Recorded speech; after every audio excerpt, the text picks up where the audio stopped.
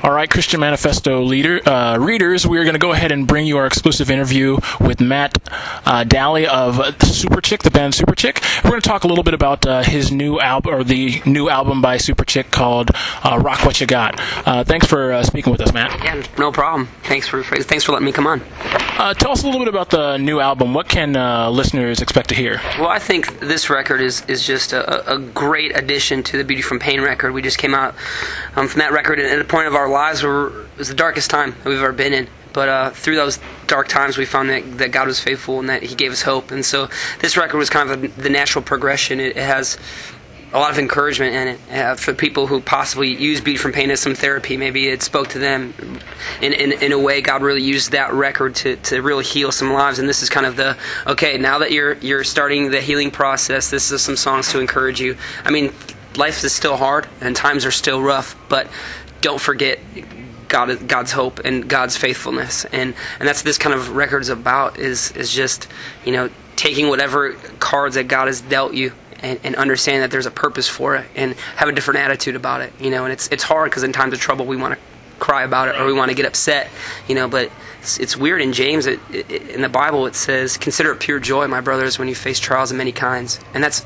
almost impossible to grasp, but if we really understand that if we're in a certain situation, God's using it for His glory and that He's going to teach us something. So for me, the next time I'm in a struggle, I'm going to try to look at it as, this is so awesome. Like, how am I going to be a stronger person? How am I going to be closer to God through this? And, that's kind of what we're trying to encourage on this record.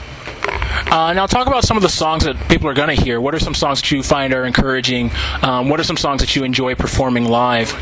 Well, I think one of our biggest songs, I think it's going to be a song called Hold, and it just talks about how sometimes you're at that place where God is the only one who can save you.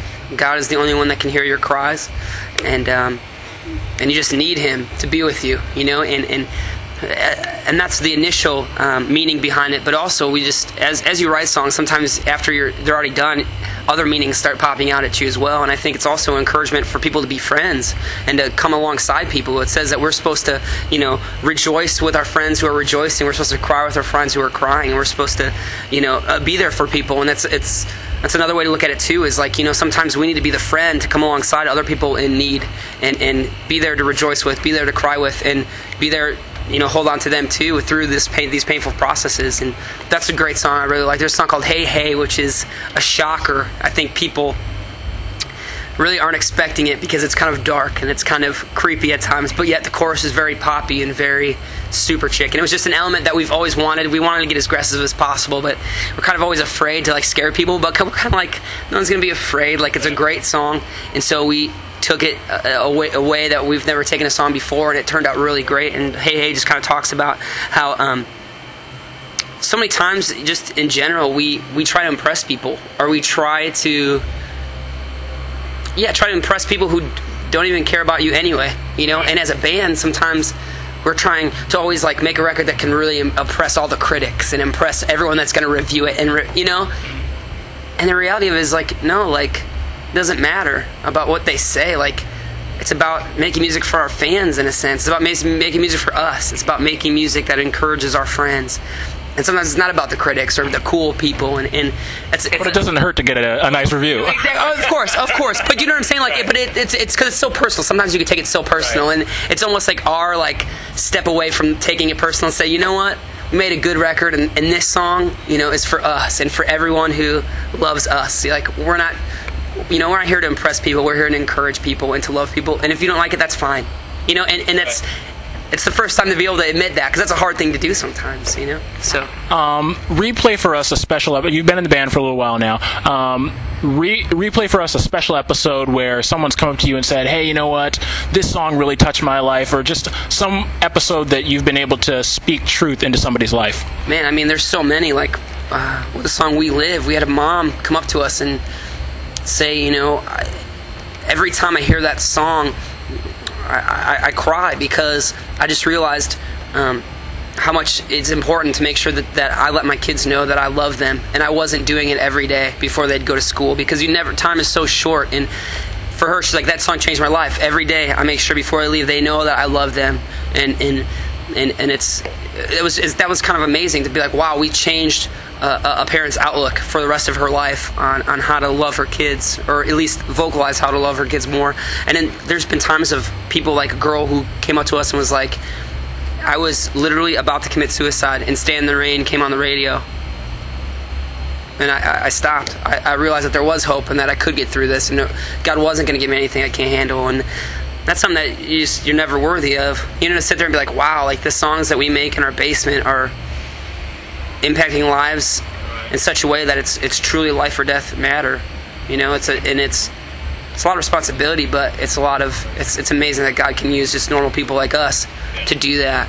You know, these songs, like, it's just so funny because we've always made our own records in the basement, always produced it ourselves, always written everything ourselves. And it's so funny, like, to sit there and know where it came from, to know, wow, that came from just sitting on the couch.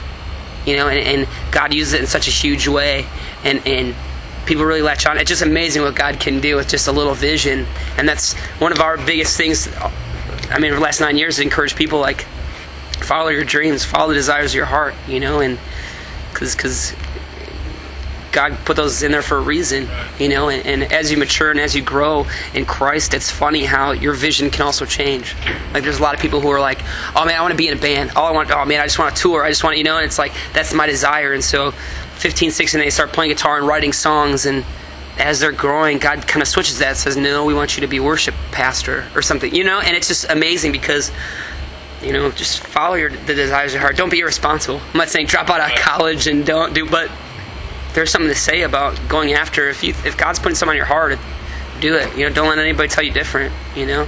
And that's something that we firmly believe, and it's been amazing to see just fans that grew up with us are like, man, like, I wanted to do this, and now I'm a graphic designer, and this is what I'm doing. Like, I've always wanted to do this, and you guys inspired me. It was so cool because that's what we wanted to do, is start a revolution, start encouraging people, start to change the world. And when you see it unfold, it's kind of amazing. It's to be in a ministry that you could kind of see a little of the fruit. I think so many times there's so many writers or so many pastors that are sitting there saying, am I even impacting my congregation? Am I even changing the world?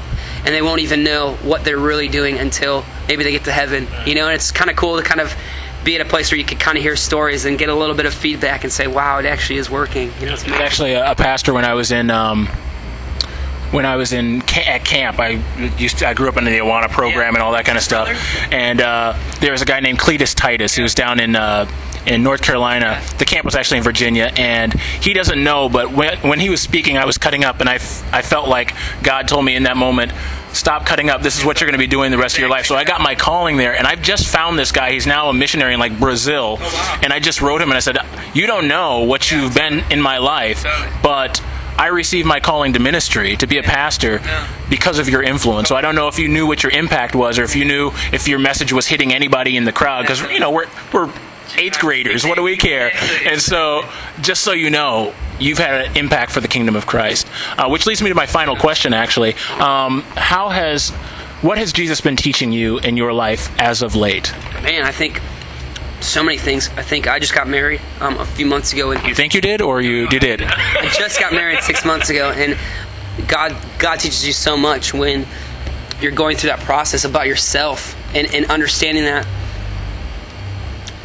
like, we're all horrible people.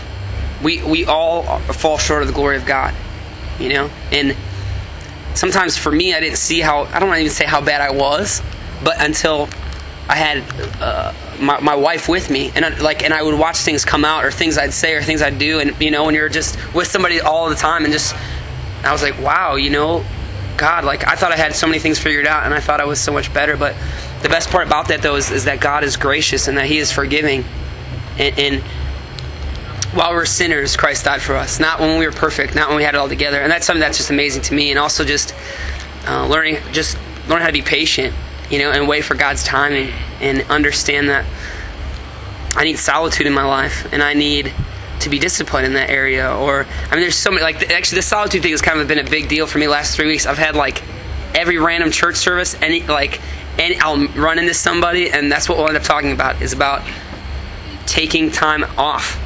Like, I'm a guy who always is thinking, always is doing something, always has to be moving. And it's funny because my pastor said it best. He's like, here I am thinking, oh no, like, I can't take an hour off because I have 100 emails to do. I have 500 things. People need me. I had to lead this church, to be a pastor. And he said, you know what? when you strip it all down, that's just ego. He's like, here I am. The reason I'm doing this is because all these people want me. All these people need me in their life. And he's like, wow, like, but what I really need to do is probably take this hour off and really tap into Christ, because I would be able more suited to minister if I tapped in even more. And so it's kind of, your body always says, well, you just need to get all this work done. But the truth is, if that you have a Sabbath, if you do have some time of solitude in the Word and praying, you'll be better equipped to minister. So it's just funny how we always think like, no, I just need to be ministering, I got to do this or I have to do that. And God's, I think, calling most of us to, why don't you just chill out? Just slow down a little bit. Exactly. You know, you need to take that day off, or you need to take this hour off, and you just need some solitude in your life. And it's hard to do because you think so many things are so important, but once you get centered, I think God really shows you what's important and what isn't. But also, yeah, it calms you down. Like, it's needed. It recharges you, you know, and it's something I think God's been teaching me. Well, that's awesome. Thank you very much for spending some time with us. We know you're busy and you had a crazy day getting here a little bit late because of everything that happened with your bus. But thank you for taking the time to answer some of our questions for our listeners. No, thank you so much for having me. And it was such a blast. Let's do it again sometime. Awesome. Talk to you later.